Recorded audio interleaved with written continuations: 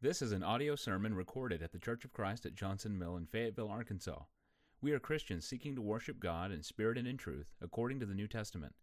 Come worship with us Sunday mornings at 10:30 at 3801 Johnson Mill Boulevard. Matthew says, Behold, one came and said unto him, Good master, what good thing shall I do that I may have eternal life? And he said unto him, Why callest thou me good? There is none good but one, that is God. But if thou wilt enter into life, keep the commandments. He saith unto him, Which? Jesus said, Thou shalt do no murder. Thou shalt not commit adultery. Thou shalt not steal. Thou shalt not bear false witness. Honor thy father and thy mother, and thou shalt love thy neighbor as thyself. The young man saith unto him, All these things have I kept from my youth up. What lack I yet? And Jesus said unto him, If thou wilt be perfect, go and sell that thou hast, and give to the poor, and thou shalt have treasure in heaven, and come follow me.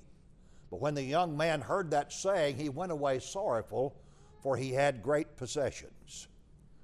You know, the Bible can make a statement just one time. That's all, one time. It's always true. What is the shortest verse in the Bible? Jesus wept. That's stated one time. That statement's true. The Bible can say something once, and it's always true.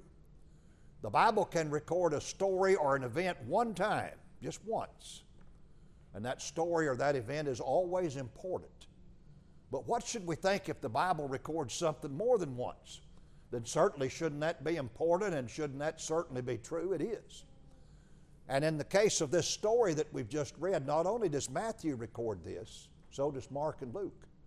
And when we're studying, and I've talked to you all about this before, when we have multiple accounts of something in the Bible, read all of the accounts.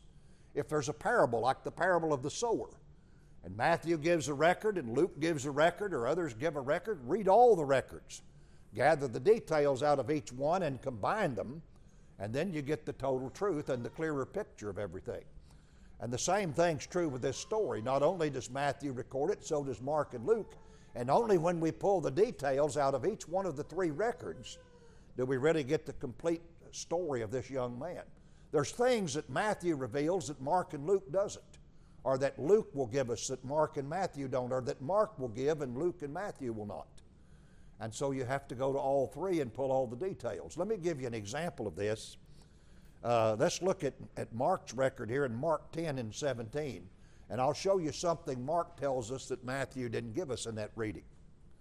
Mark says, When he was gone forth in the way, there came one running and kneeled to him and asked him, Good master, what shall I do that I may have eternal life? Now listen, Matthew never told us that the young man came running to Jesus. He never mentioned that haste. And he never mentioned the fact that the young man kneeled to Christ. But you see, Mark supplies those details. And if we had not read Mark's account, we wouldn't know that about the young man, because Matthew didn't give those details in his record. Now look at Luke's account. In Luke 18 and 18, Luke says this, And a certain ruler asked him, saying, Good master, what shall I do to inherit eternal life? Now Luke tells us he's a ruler. Matthew didn't tell us he was a ruler. Mark didn't say anything about the young man being a ruler. But Luke mentions it. And if we had not read Luke, we wouldn't know he's a ruler, see. So we've taken things from Matthew and Mark and Luke, and now we've combined them. And when we do that, as we study, we'll get a clearer picture of the young man in this story. And this is quite an interesting young man, and he's quite a good young man. There's so many good things about this fellow that I want us to notice. So let's just look at a description of him, and let's look at his character for just a moment. The first thing I want to mention about him is he's rich. We call him the rich young ruler. He's rich, and I don't know how he got rich, and we've talked about riches before, because so many people today think if you're rich that you're dishonest, that somehow you have cheated other people out of the resources that you now possess, and you took it from them, and that's not always true. Now, there are rich people who have gotten rich in ways that are not honest, ways that are not proper. Some of them are drug dealers, others are thieves or extortioners. And there's all kinds of ways that people can make money dishonestly. And I understand that some people are very wealthy because they're crooked, and they're cheats, and they're extortioners, and they're thieves. But just because a person has riches doesn't mean they've been dishonest. A lot of people get their wealth properly. They do. Some people marry into money. Some people inherit their money. Some people just roll up their sleeves and they work hard mentally and physically and apply themselves. And they make a lot of money, and you can do that in America because there's a lot of opportunities. And so many, many people are wealthy who did not cheat somebody to get it. There's no indication that this rich young ruler was rich because he stole the money from other people. So give him the benefit of the doubt here, and let's say that he made his wealth and got it in a proper manner. When we make money, we have a related responsibility to use it right, to use it properly, not to be stingy with it, not to be covetous. And there are three parties, and we've talked about this many times, three parties that are involved in what we have. Many, many times I've told you, first of all, there is God. We can't have a thing without God. On the back side there, Deuteronomy 8 in verse 18. The Bible says, "Thou shalt remember the Lord thy God, for it is He that giveth thee power to get wealth." It is God that gives us the power and ability to get wealth. If you're extremely talented, let's take some of these singers that make a lot of money cutting records and things. God has given them great ability to sing. They owe that talent to God. Now, maybe they're not using it in the best way for God's glory. Maybe they ought to be singing in His church among His people and singing spiritual songs. But nonetheless, they're making a lot of money, and they owe God credit for that because He gave them that ability. Some people have great mental skills. I mean, they're great scientists, they're great thinkers, they're mathematicians. And so they make a lot of wealth because of the mental capabilities that they have. God has given them that. Other people have great skills as architects or perhaps as cabinet builders and such things. They can make a lot of money with their hands, and they're very skilled laborers. They got those abilities from God. Others are great speakers, and they make money on speaking circuits and everything, and they make a lot of money giving speeches and things. But they've been given that ability by God. James said in James 1:17 that every good gift and every perfect gift is from above and cometh down from the Father of lights, with whom is no variableness, neither shadow of turning. I was speaking last night at the prison, and afterward the prisoners came up and said, "My, you sure have memorized a lot of Bible." And I always try when I'm told that to divert that over to God if I can, because any ability I've got to remember things, God gave me. And I don't have any right to brag about that. That was given to me, such as it is. And that's true of anything that we have as far as gifts and talents. All of it's come from God.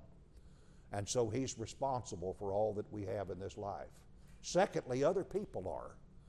We've talked many times about our economy here in this country. We have an economy that's based upon an exchange of goods and services. And so we sell our skills and our labors and our abilities to other people. Maybe someone needs a house built and somebody's a skilled carpenter. So he takes those abilities, you see, and other people need his service. And so he exchanges that service then for the income that he makes. And we are reliant upon other people to make money. David can't make money unless somebody wants to buy property and houses. He has to have other people to make a living. That's true of everybody here. Chris can't make money without other people needing property repaired, houses repaired, and construction work, and so he makes a living that way. And that's true of all of us here. We need other people, see, because we have a service or we have a product that they need. And that's how we earn our money. And you can't make money without others. You can't do it. And then number three, we are involved in what we have. A lot of people are poor because they won't work. There's opportunities for them, there's jobs, but they won't apply themselves. They're lazy, or else they're ill-prepared. During their youth, they squandered away time when they could have trained themselves and educated themselves to take a good job.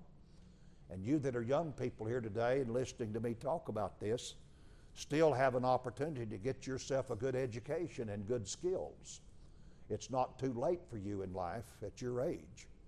You can, as you get older, can pursue a great education or some great training that will ensure that you make a good living during your life. And so we need to make preparation while we're young. That's just wise and good planning, see? And some people will not do that or didn't do that. And as a result, they've made their lives more difficult. It's more difficult for them to make a good living because they don't have any skills and abilities to offer people, and some of that came by neglect or laziness or whatever. Other people are simply disabled. They are mentally impaired to where they cannot think and reason good, or they can have all kinds of difficulties, and these are people that need our help and need a boost as they go through life, and these are people we need to think about. And that's where the young man in this story really failed. It's not that he got wealthy improperly. It's the fact that he didn't use his wealth properly, and that was the danger for him. Jesus tells in the story of Luke, there are three different rich men that are spoken about in detail. One of them's a rich farmer. Let me mention him a minute in Luke 12. You remember Jesus said, "Take heed and beware of covetousness, for a man's life consisteth not of the abundance of the things which he possesseth. And he spake a parable unto them, saying, The ground of a certain rich man brought forth plentifully." This is Luke 12:15. "And he thought within himself, What shall I do, because I have no place to bestow my goods? And he said, This will I do, I will pull down my barns and build greater. There I will bestow all my fruits and my goods, and I will say to my soul, Soul, thou hast much goods laid up for many years, take thine ease, eat, drink, and be merry. But God said unto him, Thou fool, this night thy soul shall be required of thee. Then whose shall those things be which thou hast provided? So is he that layeth up treasure for himself, and is not rich toward God." See? That's that farmer there that was covetous. He had good crops in his field. He filled all of his barns. He still had crops left. Rather than say to the poor or to widows, "Why don't you come glean what's left in my fields? I have plenty. My barns are full. Please just take this and use it before it perishes there in the field." He could have done that and helped a lot of poor people about him, but he wouldn't do it. Rather than give it away, he would tear down his barns and build even greater so that he could store every bit up for himself. And God told him he was a fool because he was about to die that very night. And somebody would take possession of everything he had worked for, and he would lose it all, see. So we need to be careful then. Luke 16, we have the story of the rich man and Lazarus, remember? And here's the fellow that seemed to never help the beggar that was laid at his gate. There's no indication that rich man in Luke 16 got wealthy improperly, but he wouldn't use it to help this poor beggar that was having such a difficult time. And then we have the rich man in this story that we're studying today in Luke 18. Luke 12, Luke 16, Luke 18, three different rich men, all failed in the same way. Not that they got wealthy improperly, but they didn't use it properly. And all three of them were covetous. So this man is rich. Evidently, he's made it honestly, but he's not using it right. The second thing I want to notice about this man is that he's young. You know what? I can't say that about a few of us here this morning. Now, most of you are young that are here. Boy, I'll tell you what, there's a lot of blessings about being young. Let me get me a marker. When you're young, you've got something that those of us that are older don't have. You've got life expectancy. Now, I don't mean that everybody here is going to live a long life because you're young. You know, a lot of people die young. Sometimes that happens, and we're always saddened by that. But I've preached funerals for young people that were killed in car wrecks. I remember having a double funeral one time, a boy that was a senior in high school, and the other boy with him was a ninth grader. Two caskets up front of just teenage boys that lost their life in an accident. So even young people need to understand you can get killed. You can die young. But as a general rule, when we're young, we have what we call life expectancy. And, you know, that means that if we just put a timeline out here for a person's life, if this is the birth down on this end and death over on the other end, and you're in a state of youth over here, you've got life expectancy. That is, the greater part of your life is still out here yet to be lived, see. And you can do a lot of wonderful things with it. And I'm looking at some young people today that have got some great opportunities to do some good things with your life. And believe it or not, as I look out at you kids this morning, It's not going to be very many years till you're going to be married. I'm looking at some of you here that'll be married in less than 10 years. I can look at little Corley down there. She could be married. Mom, I'm sorry, but she could be married in 12 or 13 years. You don't know. That don't sound like a long time. It's not. They grow up quick. Tabby, your boys will be married before you know it. They just will. And Maria, you're going to lose Denise one of these days to some fella, and she's not that far away from taking a husband one of these days. Those are large decisions, important decisions. When you pick a companion like that, you've got an opportunity, if you'll think right, to get it right. While you're young, if you'll give your life over to the Lord, you'll make better decisions, you'll pick a better companion. And right now, young people, if you'll get your mind straight, you can get a good education while you're young and start working toward a good career where you can make a decent income, where you can provide comfortably for yourself and for your family, and have money for the Lord's cause and money to help those that are about you that are in need. There's a lot of things you can do when you're young with life expectancy that can make your life a whole lot better if you'll really be serious about things right now and get the Lord in your life early in life and give your life over to Him. You'll make better decisions, and you won't make as many mistakes as some of us that didn't serve the Lord when we were younger. You make a lot of mistakes in the days of your youth when you don't have God in your life and when you're not serious about Him. So you've got a chance to do some things about that, and it's a great thing to have life expectancy. Let me tell you something, young people. It's good to see it when you obey the Lord early in your life and give your life over to Him. Because you not only save your soul, you save your life. You save your soul, but you save your life also when you serve the Lord early in life. And let me tell you what I mean by that.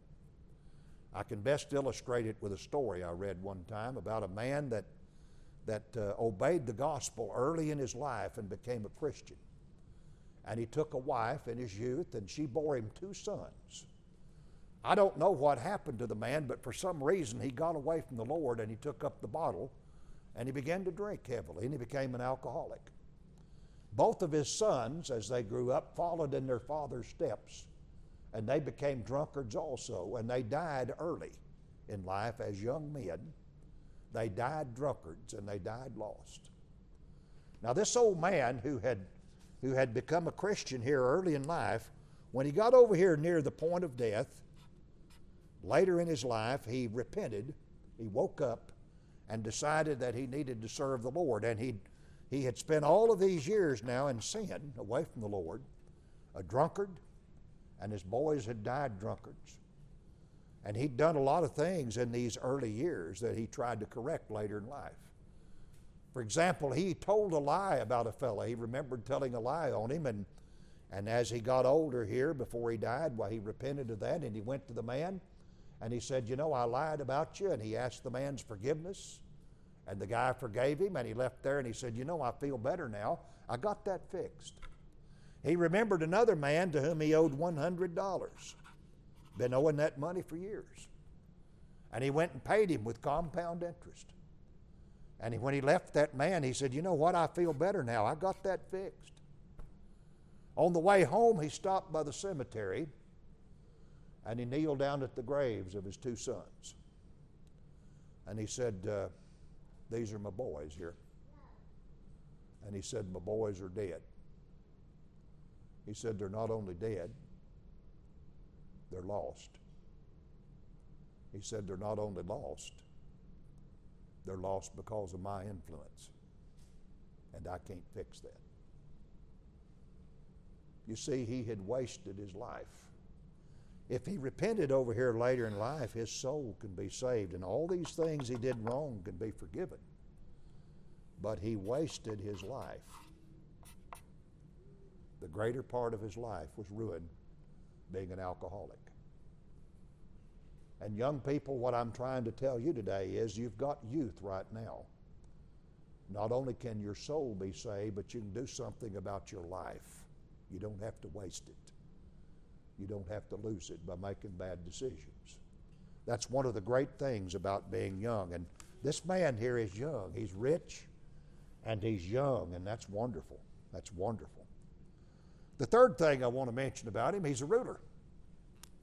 I don't know what position of authority he held, we're not told, but he had authority over other people because he ruled, and that means he had a lot of influence. And you know, a lot of times in life we can occupy positions of authority or have a position at work or something where we have a chance to influence a lot of people. And as a ruler like this, he could influence folks. That's a wonderful thing. He's rich, he's young, he's a ruler. I want you to notice something else. He came running to Jesus. As Jesus passed through, he didn't want Jesus to get out of his sight. This shows the urgency that he felt in talking to Christ. He ran to him. You know, in this day and age, we have to beg people to come to Jesus. We beg them to come to church. We beg them to come to Christ.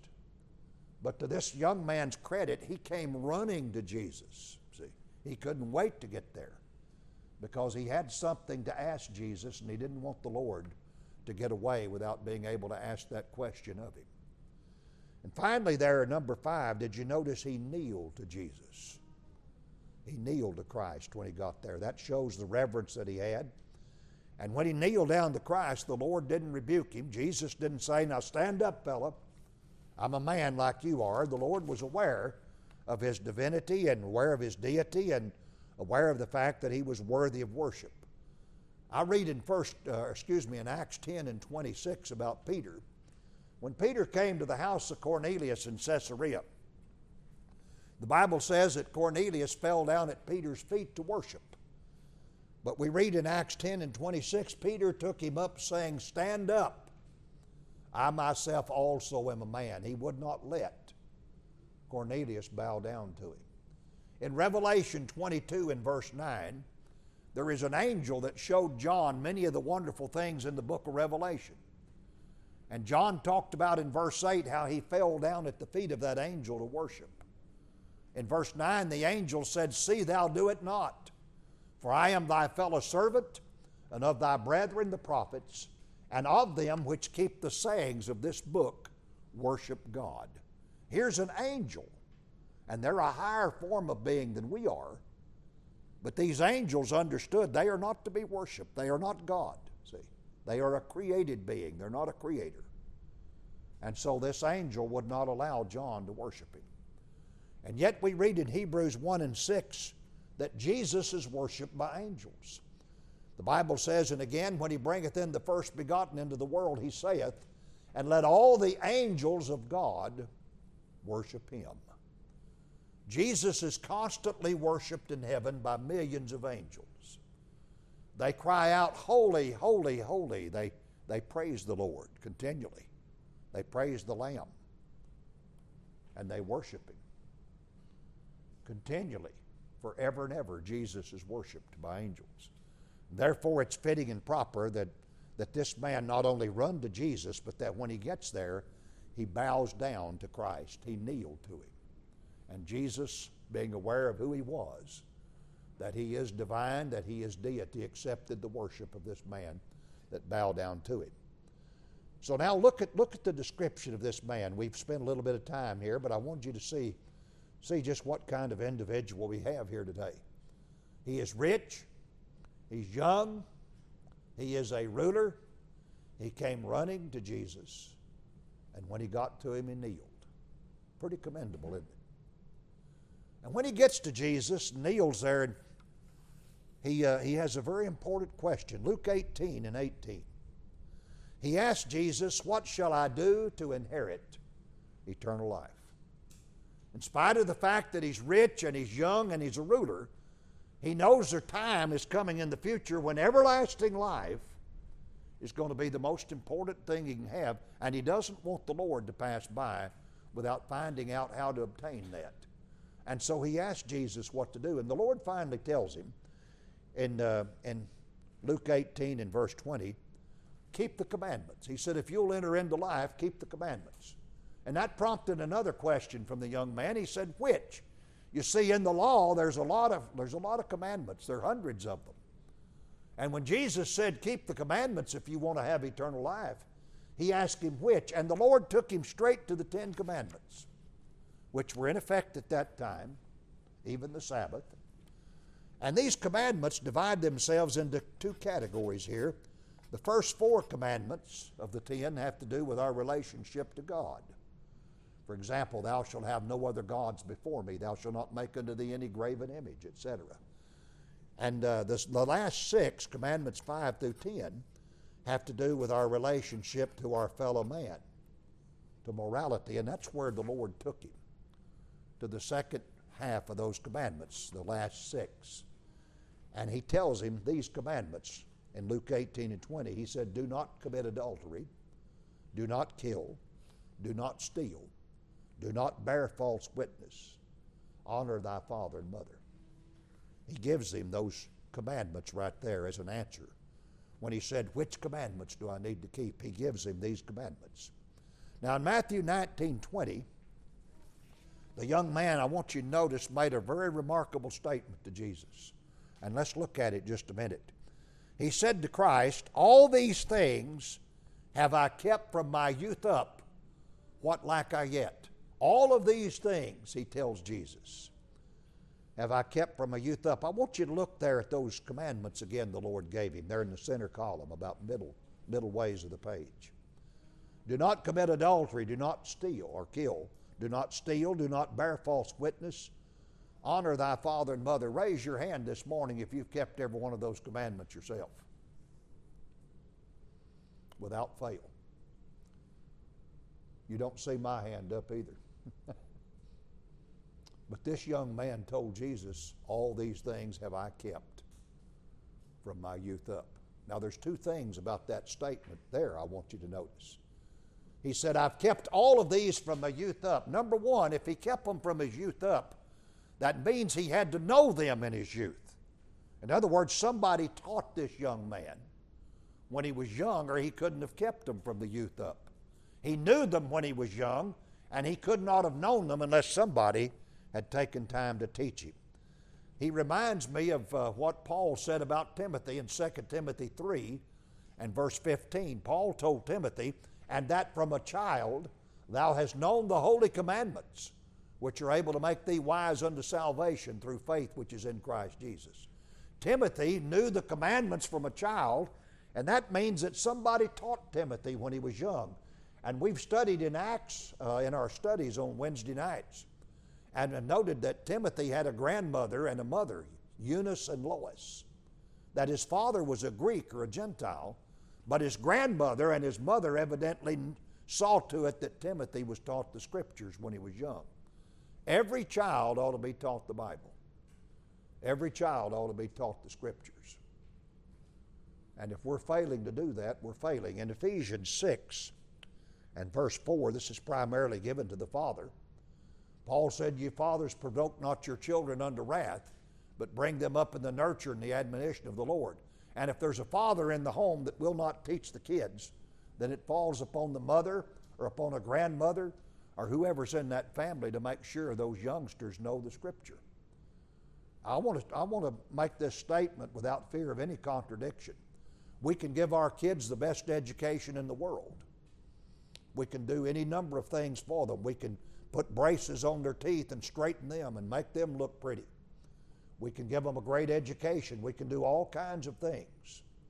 Dress them in the finest clothes and put them in great schools and send them to certain social circles where they'll meet important people. And we can do all kinds of things like this to hopefully enhance the life of our kids.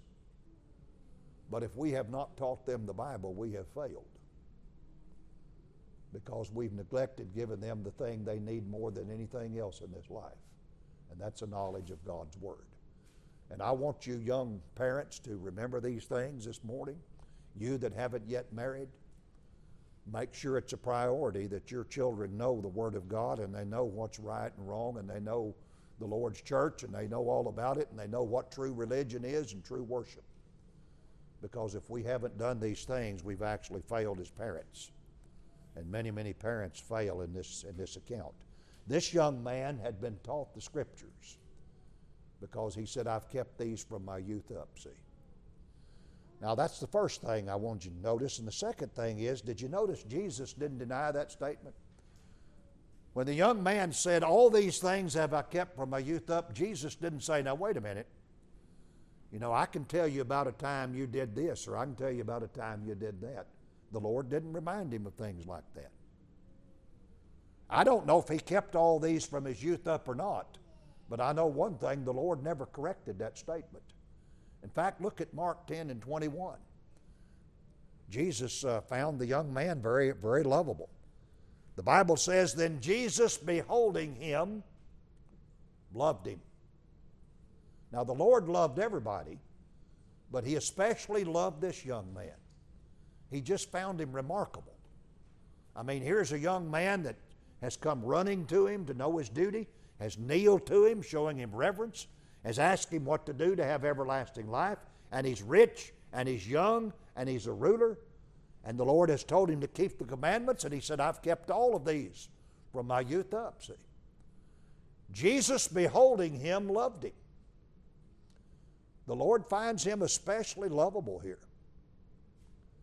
But the young man still senses that something's just not right. And he asked the Lord one final question. What lack I yet? He's kept all of these things from his youth up, but he still senses that there's something just not quite right. And so he asked the Lord a question, what do I lack yet? Now he's come to the right person. The Lord's going to tell him. And Jesus is not going to mince words with him. He's going to tell him exactly what the problem is. And the Lord's going to tell him this, son, you lack one thing. Just one thing's all you lack. Now, you know, that's pretty commendable, isn't it? One is the least thing you can lack, isn't it? If you got to lack something, just one thing. I remember when I was a kid and go to the store, sometimes I lacked 1 penny. I didn't have that penny that I needed. I needed that 1 cent right there. And I'll tell you something, back in the days when I was a kid, they didn't have a jar full of pennies or a little container of pennies on the counter to where they just gave you a penny or two if you needed it. Because a penny back then would buy you a stick of gum. It would buy something. It'd buy a piece of candy. It won't buy that now. It takes a nickel or a dime, doesn't it? I was coming home late last night and I got a sweet tooth all of a sudden, and I thought I'd like to have an ice cream cone. So I pulled over at a place to get an ice cream cone. They said that'll be $1.53. And I thought, my goodness, $1.53 for an ice cream cone. You know what I gave when I was a kid? 5 cents. I could have bought 30 ice cream cones. Think of that. You talk about inflation. That would have bought 30 ice cream cones when I was a kid. And I mean big ones. And the ice cream was better too. Maybe that was just because I was a kid. Now folks, I'm not that old, but that's how much things have changed. Gasoline was 28 cents a gallon. And I bought some gas last night, I think $35 worth of gas, and I got 14 gallons. And I was sitting there thinking, you know, I used to give 25 cents a gallon. I could have bought 14 gallons pretty cheap. You know, a little over $3, not just under $4. I could have bought that 14 gallons. But that money was harder to make back then too. Nonetheless, he just lacks one thing. And, you know, we may be prone to think, well, one thing's not too bad. You know, if you go to a doctor and you have an examination and he runs all kinds of tests and he finally calls you back in and is ready to give you the results, and the doctor says, I just find one thing wrong with you. Well, that don't sound too bad, but you know, one thing could be a hidden cancer, or it could be a heart condition we didn't know about, or something like that. One thing can be fatal. And Jesus said, I just find one thing here. You lack one thing. And the Lord told him what that was. Look at Matthew 19, verse 21, down near the bottom. Jesus said unto him, if thou wilt be perfect, go and sell that thou hast, and give to the poor, and thou shalt have treasure in heaven, and come and follow me. So he said, I want you to sell everything you've got. Give it to the poor. Give everything you've got away. And you'll have treasure up in heaven, and then you come follow me. Now that sounds a little bit too tough, doesn't it? Why did Jesus do that? I mean, why didn't the Lord say, look, I want you to give half of what you've got away. Give half to the poor. You keep the other half. Give half to the poor, and you'll have that treasure in heaven, and then you come follow me. You go ahead and keep the other half. Because the Lord knew that this is the man's problem right here. That if he keeps this other half, he's going to try to turn that half back into the hole that he had before. And then he's going to try to even increase it even more and make even more than he had. You see, his problem is his wealth and his love for it. I want you to look at those commandments there in the center of the page. In Luke 18:20, when he came to Jesus, and he said, what shall I do to inherit eternal life? And the Lord said, keep the commandments. And he said, which? Jesus named. And I showed you the 10 commandments, that the first 4 relate to our duty to God, and the last 5, or 6 rather, our responsibility to our fellow man. And when Jesus gives these last 6, he only gives 5. Look at them. Do not commit adultery. Do not kill. Do not steal. Do not bear false witness. Honor thy father and mother. There's one of them missing. Do not covet. He never named that one. Why didn't the Lord name that commandment when he asked him? That's why I put a blank there on your page. Because the Lord read his heart when he walked up. He knew what his problem was.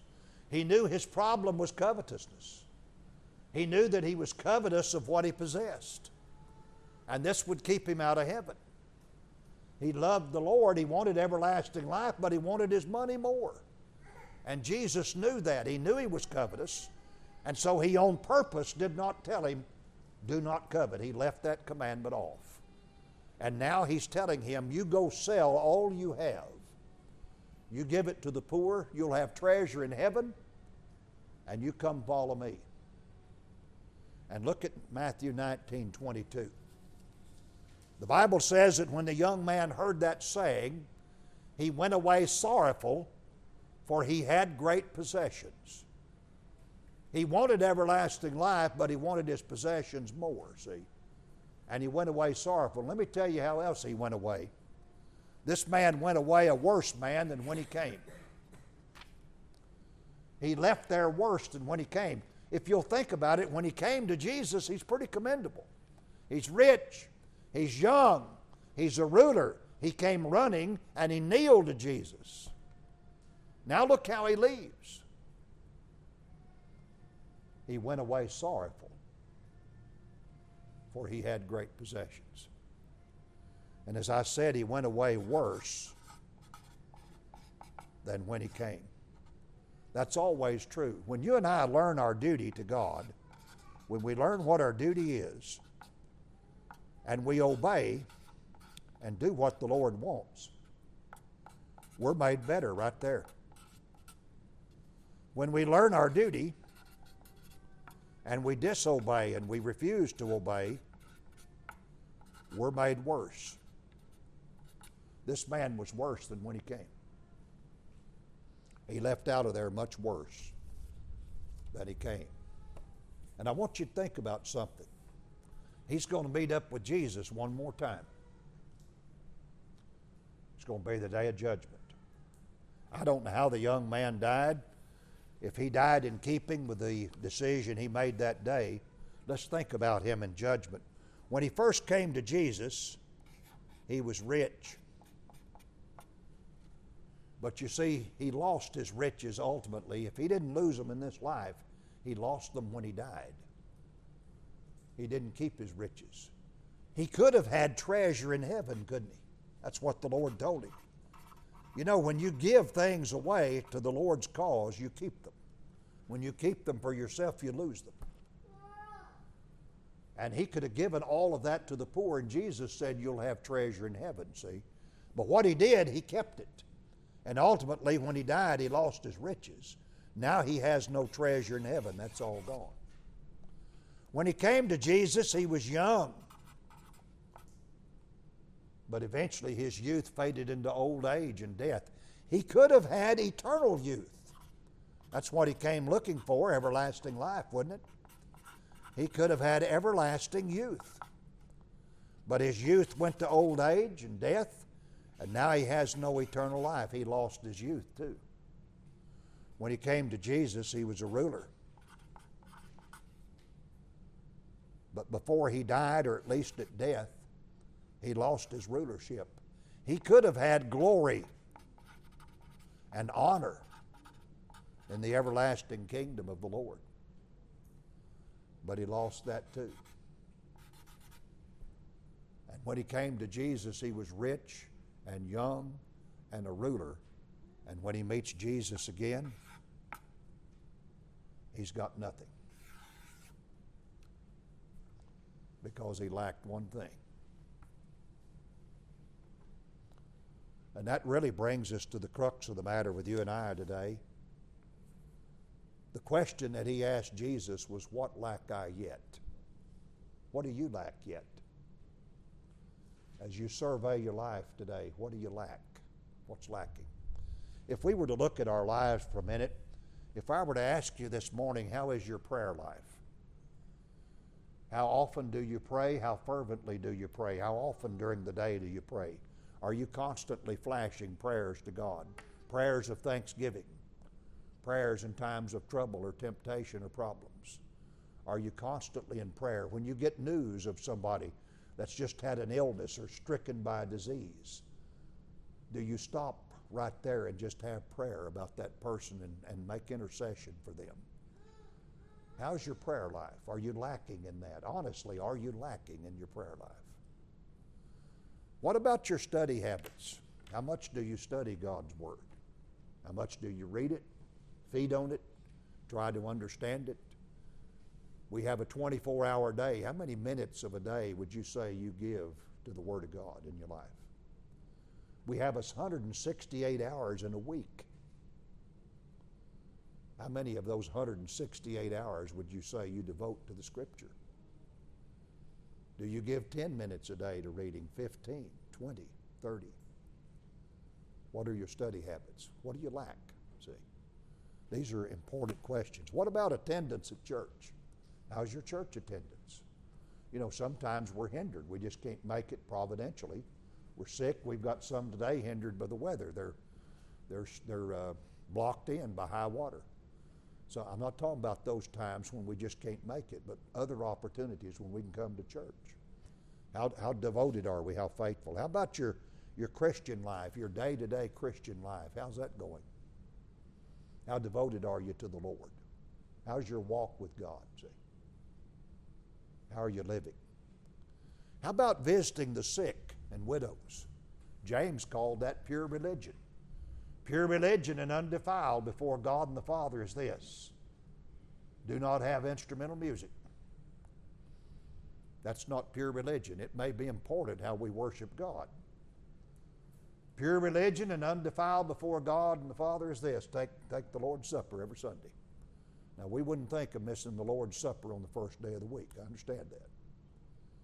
But pure religion and undefiled before God and the Father is to visit the fatherless and widows in their affliction and to keep ourselves unspotted from the world. That's pure religion. How's your religion? Do you visit the sick? Do you see to the widows? Or do you just talk about it? Do you mention it to others, but you don't ever really go check on them? How about your personal work and your dealings with the lost? Do you talk to people around you about Jesus? Do you invite them to church? Do you ask them about studying the Bible? Do you ever say to them, you know what, we do Bible studies where I attend church and we love to come to people's homes and study the Bible. Would you be interested in doing a Bible study? We'd be glad to come to your home. How many times do we talk to people about the Lord? We've got a little less than 2 months left till the end of this year. Have you thought about the fact that maybe you could lead one person to Jesus before the year ends? You ever thought about making that a goal? I'm going to win one soul for the Lord before this year ends. Now, if you get one real quick, go get another one. And get another one after that if you can. Don't just settle for one, but think about that. Do you try to win the lost to Christ? What are we lacking in our lives? See, it's real easy to read about the young man in this story, and he's very commendable. Rich, young, a ruler, running to Jesus, kneeling to him, keeping his commandments in his youth, wanting to know his duty. See? But he lacked that one thing, and it's real easy to read about him and to talk about his covetousness while failing to look at our own lives and think about the things that we might be lacking. So the lesson's yours today. That's all self-examine. It's real easy to look at other people. You know, if you look at me not very long, and you won't have to look very long, you'll find faults. You'll see a lot of warts. And there'll be things that you can condemn in me, and maybe if I look at your life, I might do the same. How about we look at our own life and not everybody else's?